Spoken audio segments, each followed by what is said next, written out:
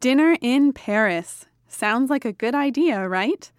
Pour yourself a glass of pink champagne and settle in, because on this episode of the Metropolitan Opera Guild podcast, we continue our food-inspired tour through the operatic repertoire.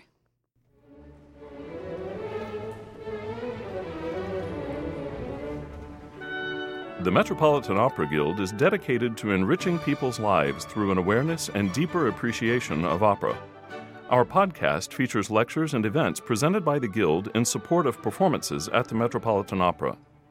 The Metropolitan Opera Guild podcast is funded in part by support from the Stuart J. Pierce Memorial Fund. To learn more, visit metguild.org.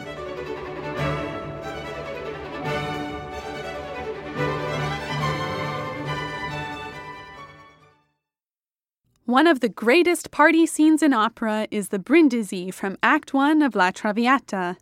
With the champagne flowing freely, we are swept up in the opulence of Violetta's Paris. This past season, New York audiences were treated to the Guild's Divas and Dinner course with food historian and chef Carl Raymond. In this episode, we hear how the diva of all divas, Violetta, wined and dined her way through life. One thing I love to do, and those of you that know me know that I love to do this, is I love to invoke that 18th century gastronome and food writer Brillat-Savarin, who had the famous quote, "Tell me what you eat, and I'll tell you who you are." Well, I'm going to give you the Carl version of that, because I've, of course, improved upon Brillat-Savarin. And my version is tell me what you eat, tell me where you eat it, tell me with whom you eat it, and tell me what else is on the table when you do, and then I'll tell you who you are. Because food, like architecture and design and fashion, really tells us a lot about ourselves as people and the world around us. We're going to take a look at one opera, La Traviata. Is it that romantic story? Is it that tragedy? Is it the opulent setting? Or is it that simply gorgeous music that Verdi wrote? Well, what is it? Well, it's probably all of those things if you ask me. Now, Traviata is an odd opera in some ways to think about when you think about food, because of course you have those two huge party scenes, the party scene in Act 1 and then the party scene in Act 3, but let's face it, by the fourth act, our heroine isn't eating anything at all because she's dying. So we have to think about that a little bit. But Paris in the 1840s, which was the world of La Traviata, was very important from a culinary perspective. And taking a look at Paris in the 1830s and 1840s is very important because the middle and upper classes at the time, their world was surrounded by food. It was about where you ate because you were eating with the newest and most famous chef. And where you were eating was in that brand new invention,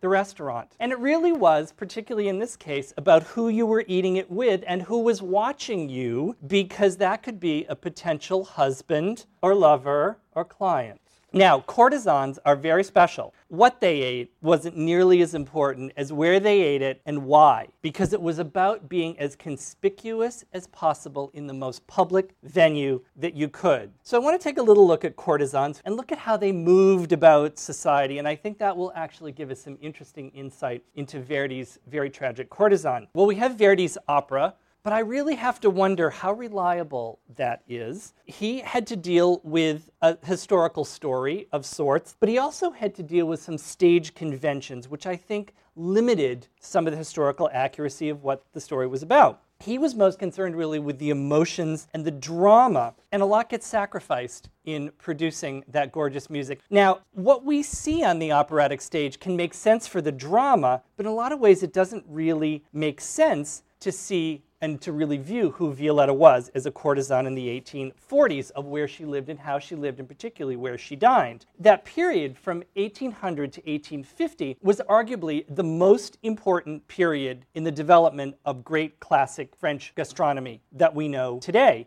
It was the debut of the celebrity chef, the emergence and rise of the restaurant, and it was the period in which French cuisine was truly codified and advanced in a way that it didn't and couldn't since the Renaissance. From a food point of view, it was really that nasty revolution that changed everything. Violetta was in a very special place at a very, very special time in terms of food. And if there's really a thesis for this talk. It's to look at exactly what she would have known and how that squares with what we've come to think of more or less as the setting of the opera. Now, I always like to look backward at an original source. We have the novel and the play. The novel was written in 1848, La Dame aux Camélias, and the play came later in 1852, written by Alexandre Dumas, fils, the son. His father was actually a writer as well and loved food. And Alexandre Dumas' père actually wrote a book on food. Dumas was a very popular and romantic writer, and he is a very credible source. The best source of all is Violetta herself. Now, what I mean by that is La Traviata, or La Dame aux Camélias, however you want to call her, was real. Dumas based his novel on the life of a real woman, and some consider her the most popular courtesan of her time, the most beautiful and the equally tragic Marie du Plessis. Dumas, he was writing a romantic novel for a very specific audience. He also knew what he was talking about, because he, Alexandre Dumas, was one of Marie du Plessis's lovers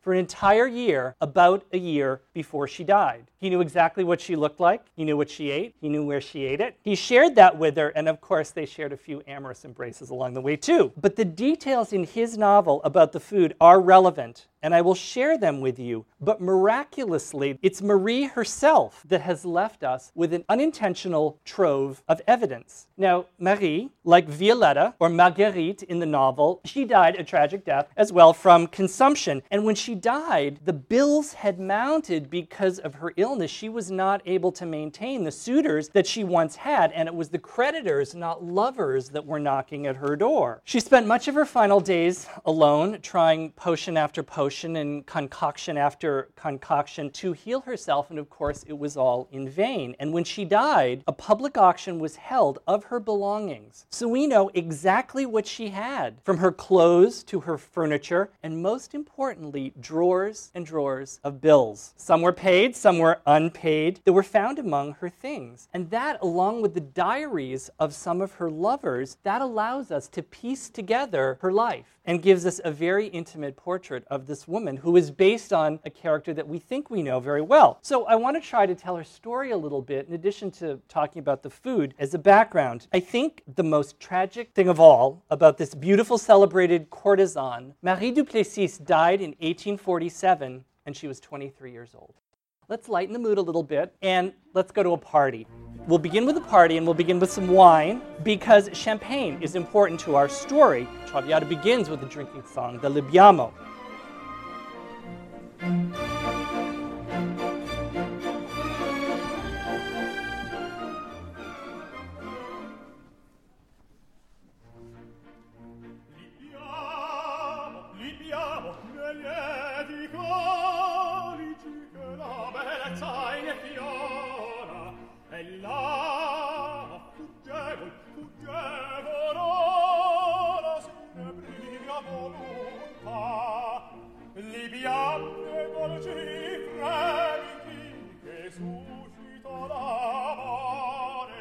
Poiché quello che al cuore onnipotente va, viviamo, amore, amor, tra i calici, piccoli baci avrà.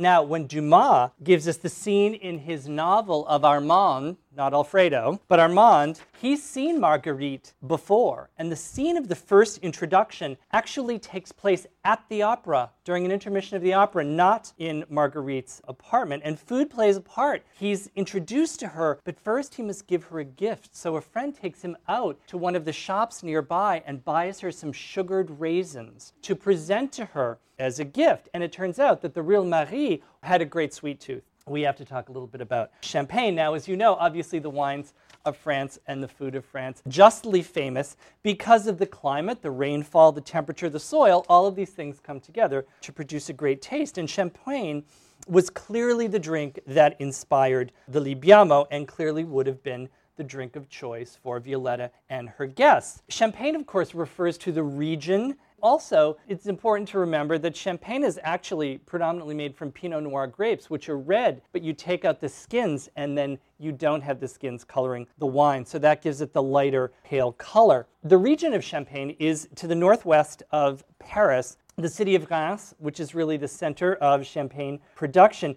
became famous as the site of French coronations all the way back to 987, and it was the local wines that were used in those celebrations from Champagne. But they bore no resemblance to what we think of as champagne today. They were pale and they were flat, no bubbles. Winemakers were jealous of those heartier, richer wines that were coming out of Burgundy and Bordeaux. Little did they know what they really had. Well, as you know, it's the fermentation in the grapes that makes the wine, and that flat, pinkish local wine that was bottled in Champagne in the fall. As it got colder and the winter temperatures began to kick in, it stopped the fermentation, and when it started again in the spring as the weather warmed, that created a pressure in the bottles with the carbon dioxide, and that's how you got the bubbles, and they were trapped inside the bottles.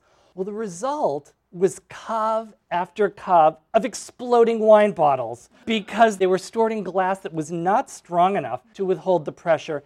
And the Champenois were horrified, and they wanted to get rid of the bubbles. And they were still trying to fix the problem in 1600 when that famous monk, Dom Pérignon, drank the champagne and thought he saw stars. The champagne business didn't really take off until the beginning of the 19th century because there were some tax restrictions and various other laws were finally lifted, and winemakers could start producing it in bulk with the bubbles because the British liked the bubbles and the Russians liked the sweetness. Sounds like a marketing formula to me, which of course it was. So a champagne around 1800, 1820, 1830, the period that we are focusing on, would have been pale and a very sweet, bubbly glass. Now, the British contributed to the technology to strengthen up those wine bottles, so that helped.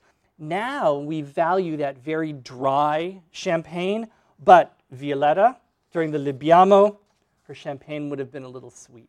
And we know that Marie liked her champagne pink. Now, who was Marie? Marie was at the beginning of this long line, this long trajectory of the 19th century courtesan. When you get to the end of the 19th century and into the Belle Epoque, you had these extraordinary lavish courtesans. And if you want to read about those, read the novels of Zola and Proust, and you will find all of those. But Marie was born in 1824 in a tiny little village in Normandy. Her birth name was actually Alphonsine. She adopted the name Marie later. She was born to the illegitimate son of a priest and a prostitute, and her mother was an abused wife who left the family, and she died when Alphonsine was only 6. And Marie was put to work as a laundress from the age of 13, and then by 15 she had landed in Paris and became her apprenticeship to a dressmaker. This was classic courtesan material. Marie walks into Paris of the 1840s, and this is a vibrant, creative city. The monarchy was established again, was abolished again. We had a new government that allowed some entrepreneurship everywhere, and she was ready to ply her trade.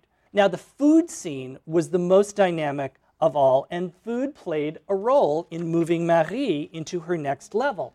So one day, when she was about 16 years old, she and a couple of dressmaker friends had earned enough money so that they could go out to the country to be out of the city a little bit and go to a restaurant. It was a restaurant that was considered very popular at the time. And she and her friends sat down for a meal. Now, modest though it was one of the places to be seen. Now, the restaurateur, the owner, took a liking to Marie, and he sent a bottle of wine to the table. The message of that was abundantly clear.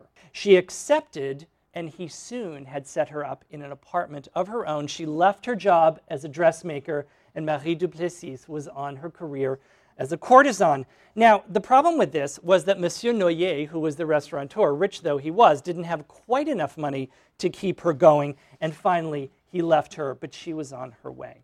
Now, there's this fascinating image that I love and I want to share with you that I find relevant. It was reported by one of the first writers of the period that wrote about Marie, and he talks about seeing her on the Pont Neuf, one of the bridges connecting in Paris.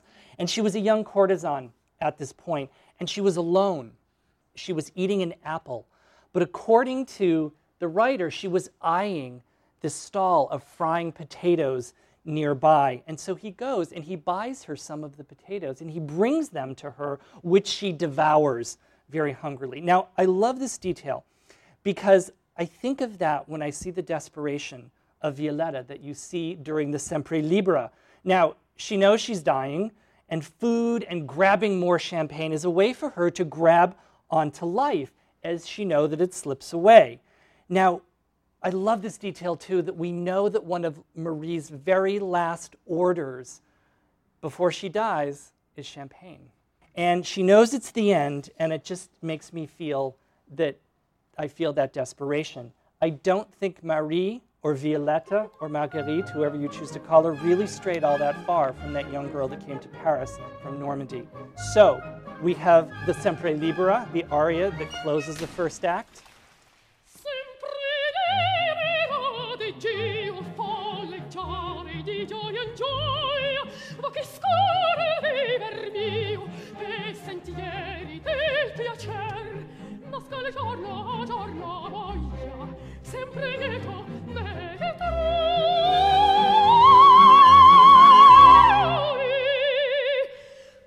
i letti sempre nuovi, di volare il mio pensier,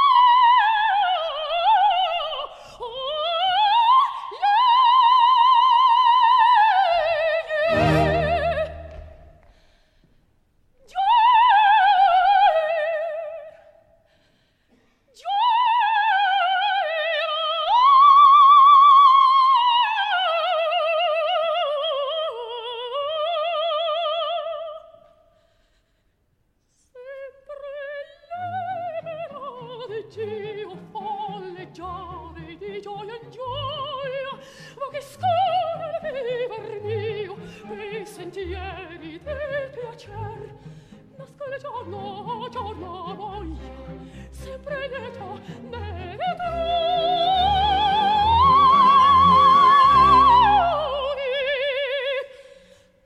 i letti sempre nuovi, di volare il mio pensier,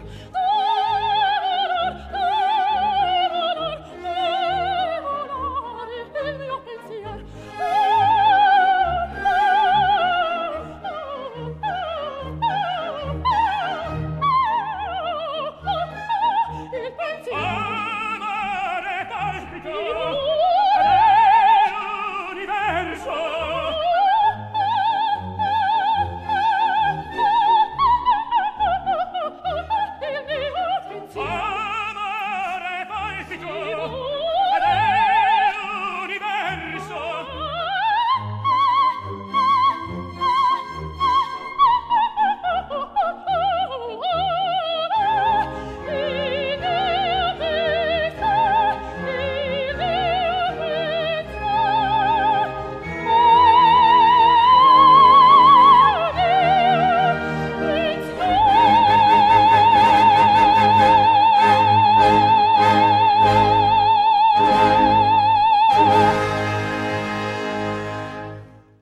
I would like to dig a little deeper now, and let's really get into the food scene in Paris between about 1800 and 1840. Of course, it was the French Revolution that changed everything. Pre-revolution, aristocrats and nobility sat in their palaces and their chateaus, and they dined on lavish food influenced by the great cooks of the Italian Renaissance. If you were a chef and you were lucky enough to be in this environment, you learned your trade by apprenticing or moving around as you had to. There were no restaurants, certainly the way we think of them now. Maybe there was a tavern for some travelers around, or maybe some kind of food at a common table, or a market stall, but that was about it. And if you were a peasant or even a working family, you just didn't eat anything at all. The food area of Paris was the great market called Les Halles, which was in the center of Paris. It started in about 1100 and actually was still the market center of Paris all the way until the 1970s. And this shows a little bit later in mid-century, but it makes me think of Covent Garden, certainly in London, or even the markets here in New York with the big grill structures. The New World Order after the Revolution put a lot of chefs and a lot of those cooks out of work. And it also created this new bourgeois, this class of entrepreneurs,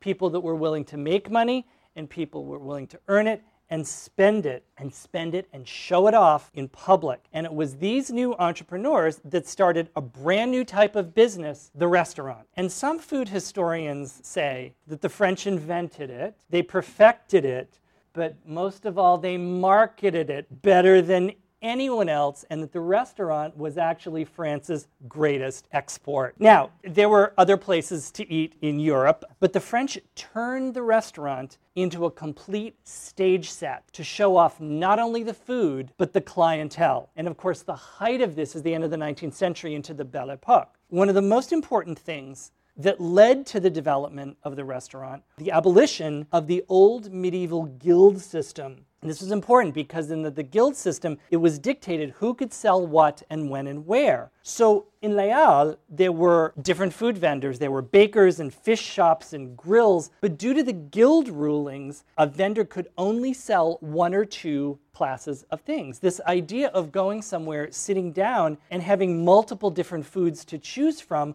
was completely new. Near Les Halles was the Palais Royal, which was a seat of government post-revolution, but also this was the area where cafes and shops started to spring up, where all classes of Paris started to mill about, because you want to go where the power is.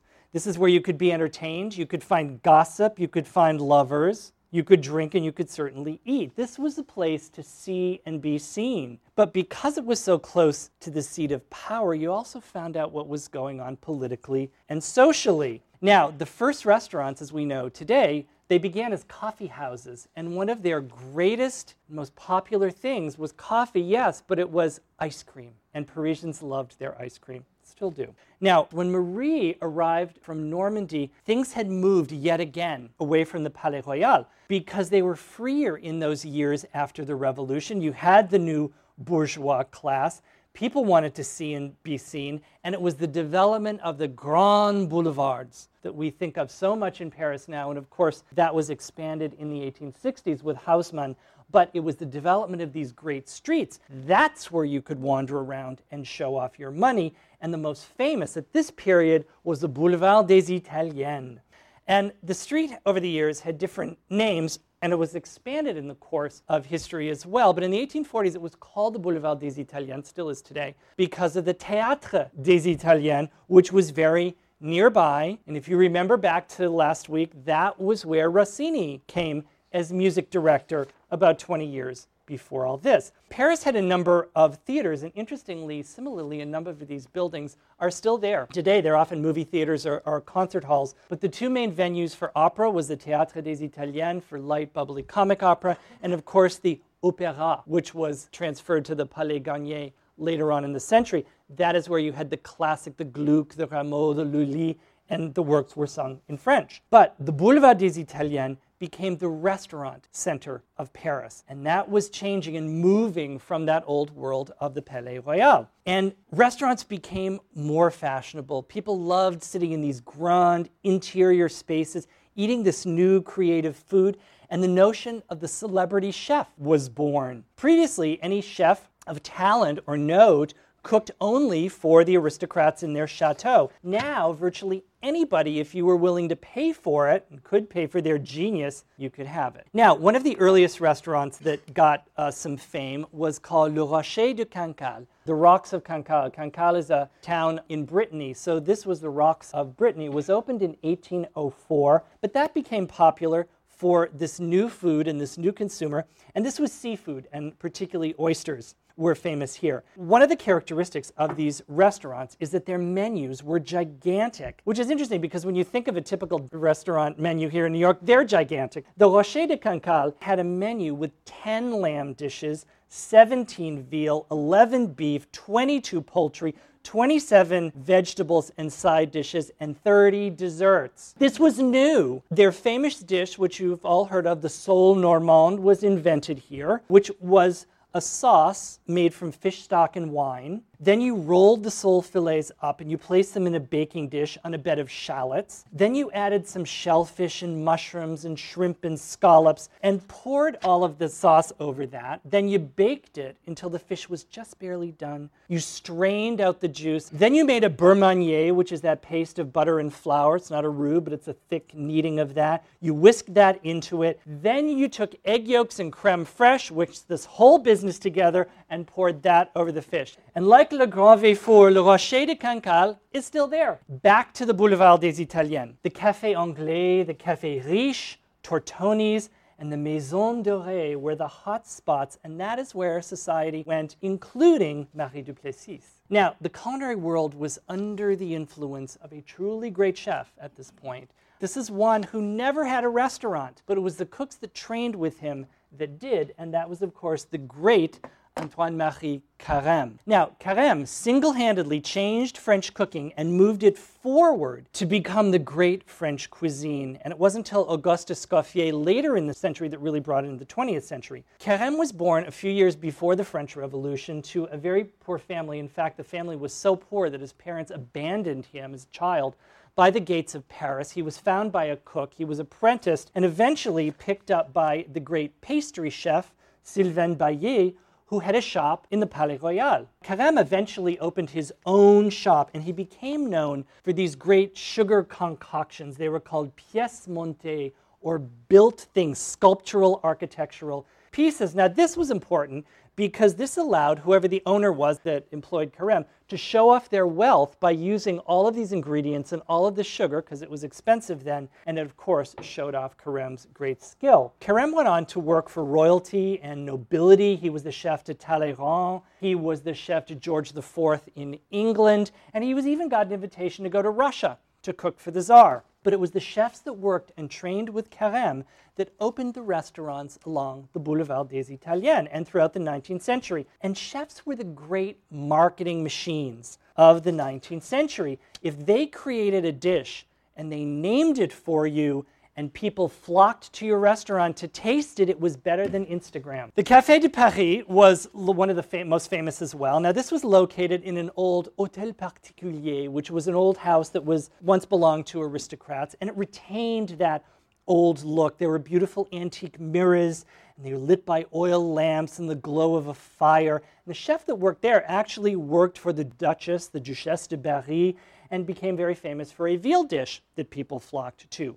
Now, the rules of admittance to the Café de Paris were pretty strict. It seems like there was kind of a door policy they had, as we'd call it today. Nobody was tolerated who couldn't lay claim to some sort of distinction or originality. A kind of invisible moral barrier existed between shutting out the mediocre, the insipid, and the insignificant who passed by and did not linger, knowing their place was not there. This comes from a wonderful book by the writer Julie Kavanaugh, who wrote a book called The Girl Who Loved Camellias. And if you want the full story of Marie, I encourage you to read that. But this was another place. This was the Café Tortoni, and this was absolutely a favorite of Marie's. And it was founded in the 18th century by a Neapolitan who made real Italian ices. Now, when you entered one of these cafes, you were usually greeted by a very elegantly dressed dame du comptoir. Now, she was the woman that stood by the door, and if you were having coffee, she's the one that doled out the sugar to you.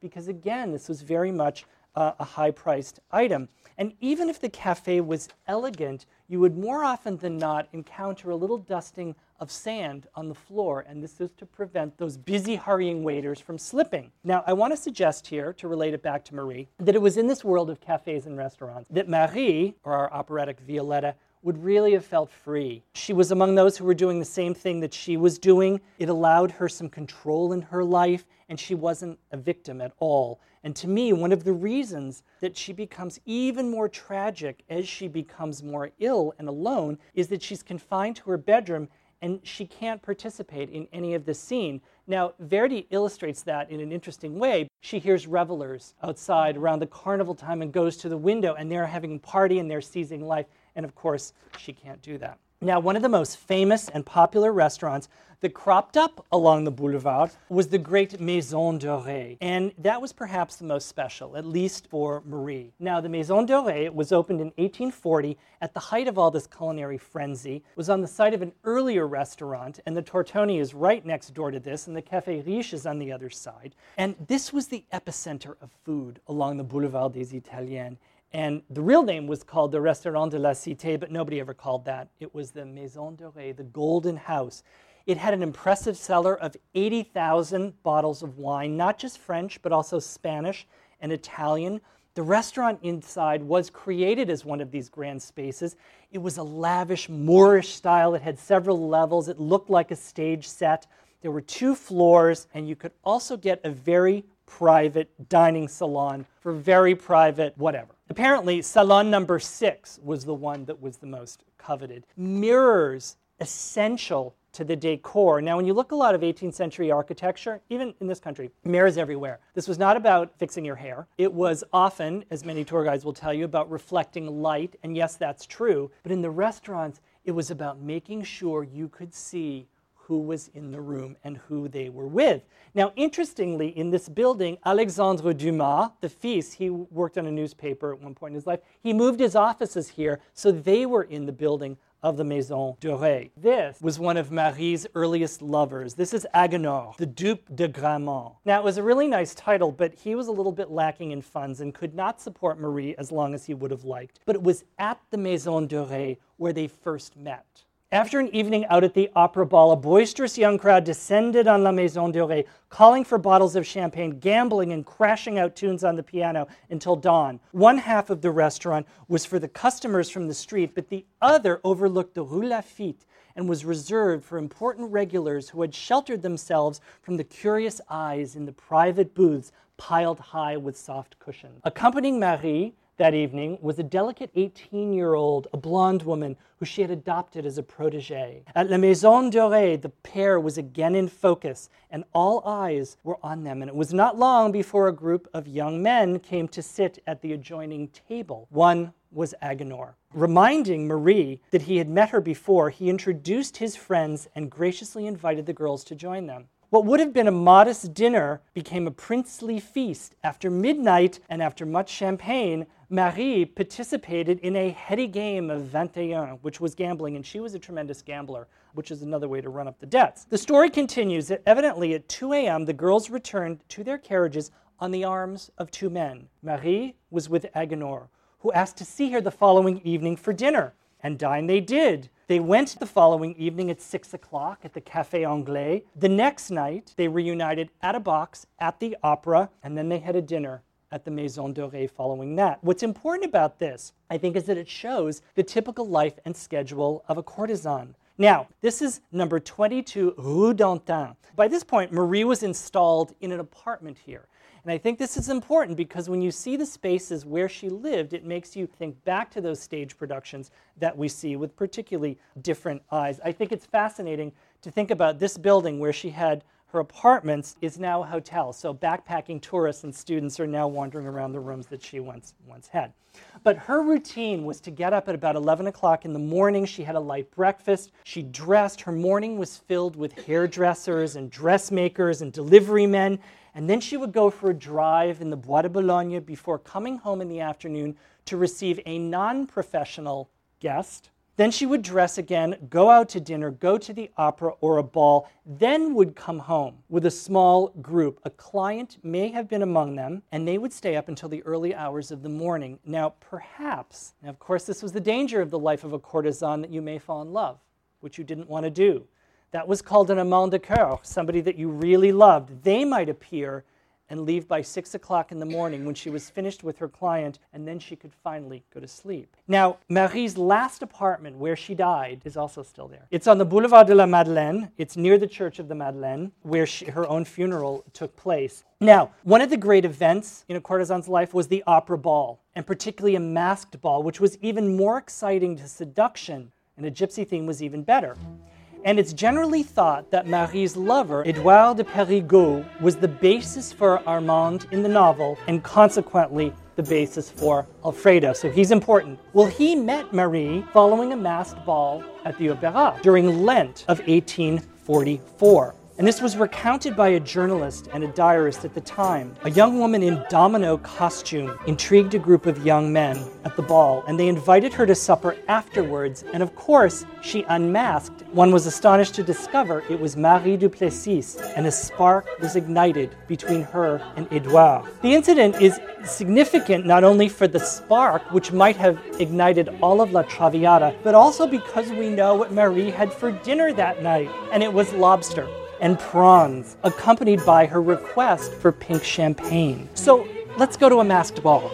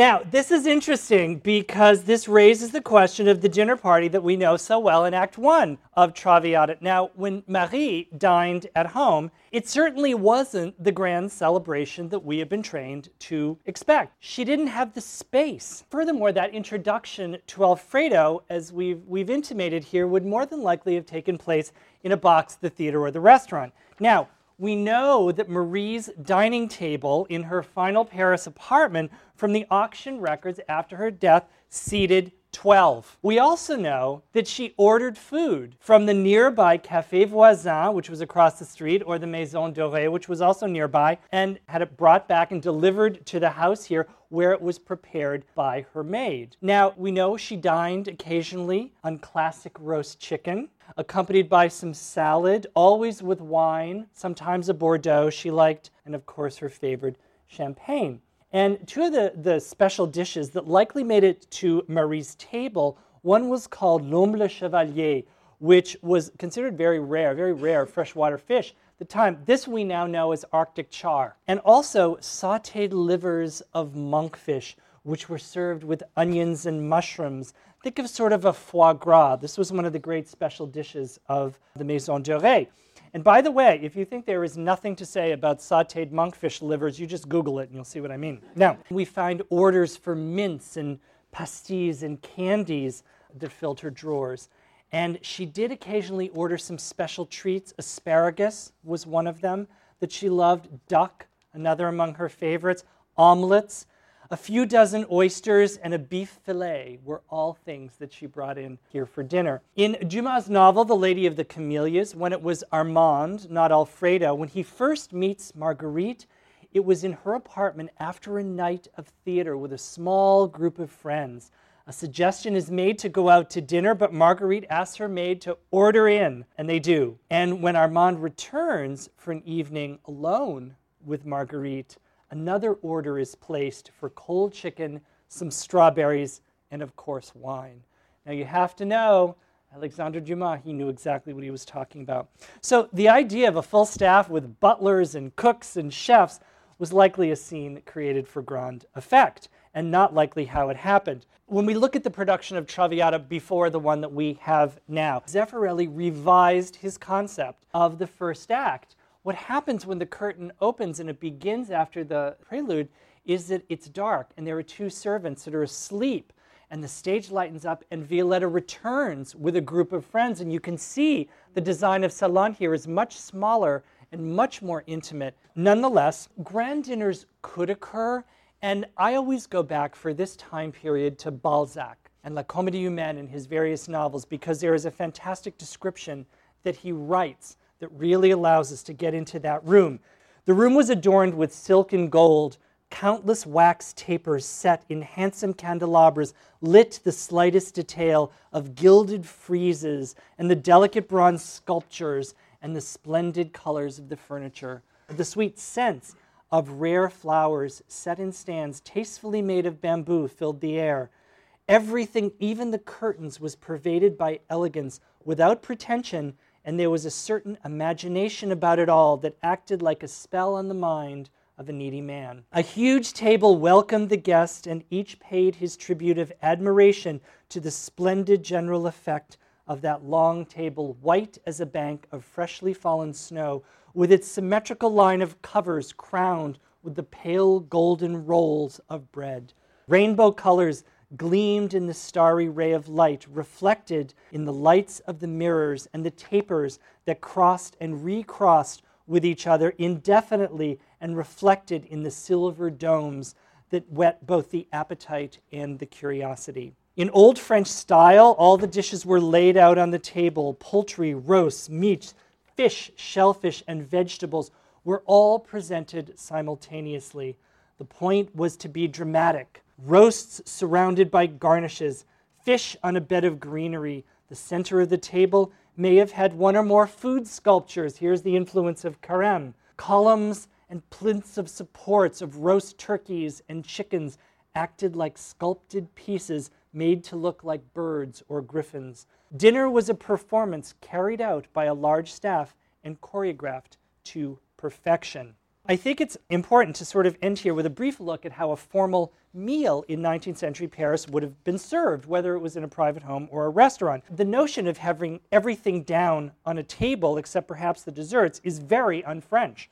A French meal can and should take hours, and it certainly did in the 19th century. And the idea was to allow for conversation and digestion and appreciation. But the classic French concept, including dividing a meal into what were called services, not exactly courses, but these were dishes grouped around a concept. Within each service, there would be multiple dishes. So, in Old French style, you have had a group of dishes in each service served at the same time. However, a new style was appearing in mid-19th century France, and it was service à la Russe, Russian style, in which dishes were served in each service separately, sort of what we think of as courses. Now, here's sort of a breakdown of how a French meal would have worked. The premier service would have included soup, always soup to start, then likely a fish, then an entree, a lighter dish. And an entree has become, of course, our main dish. Well, entree was just an introduction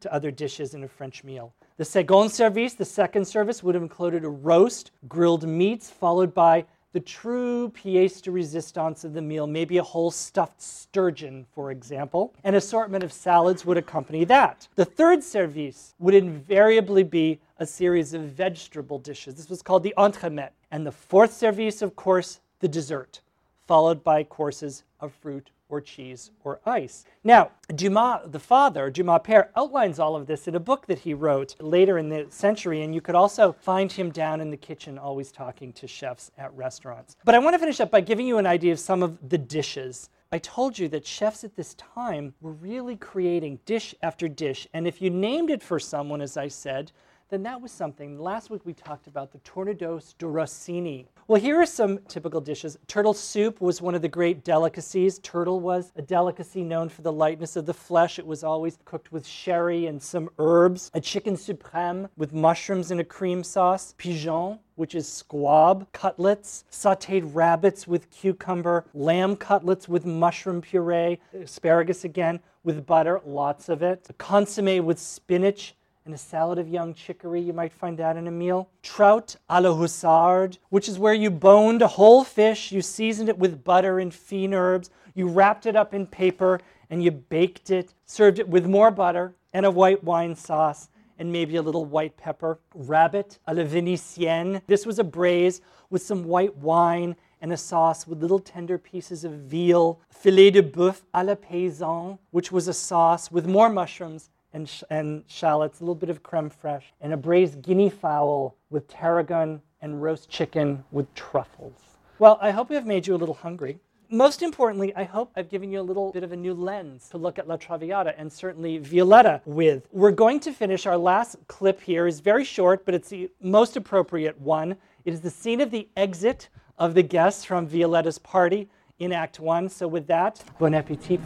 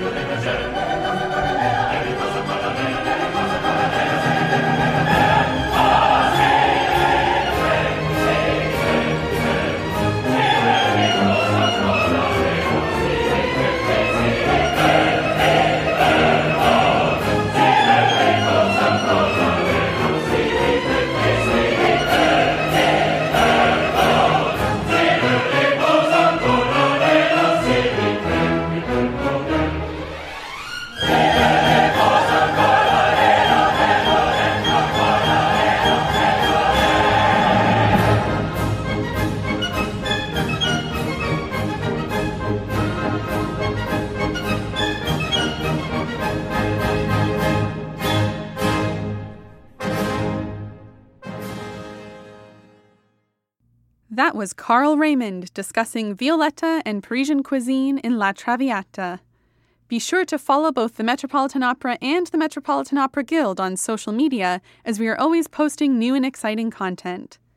Next time, in the final installment of our Divas and Dinner series, Spanish cuisine in operas like Carmen and The Barber of Seville. Until then, I'm Naomi Barratera, and thank you for listening.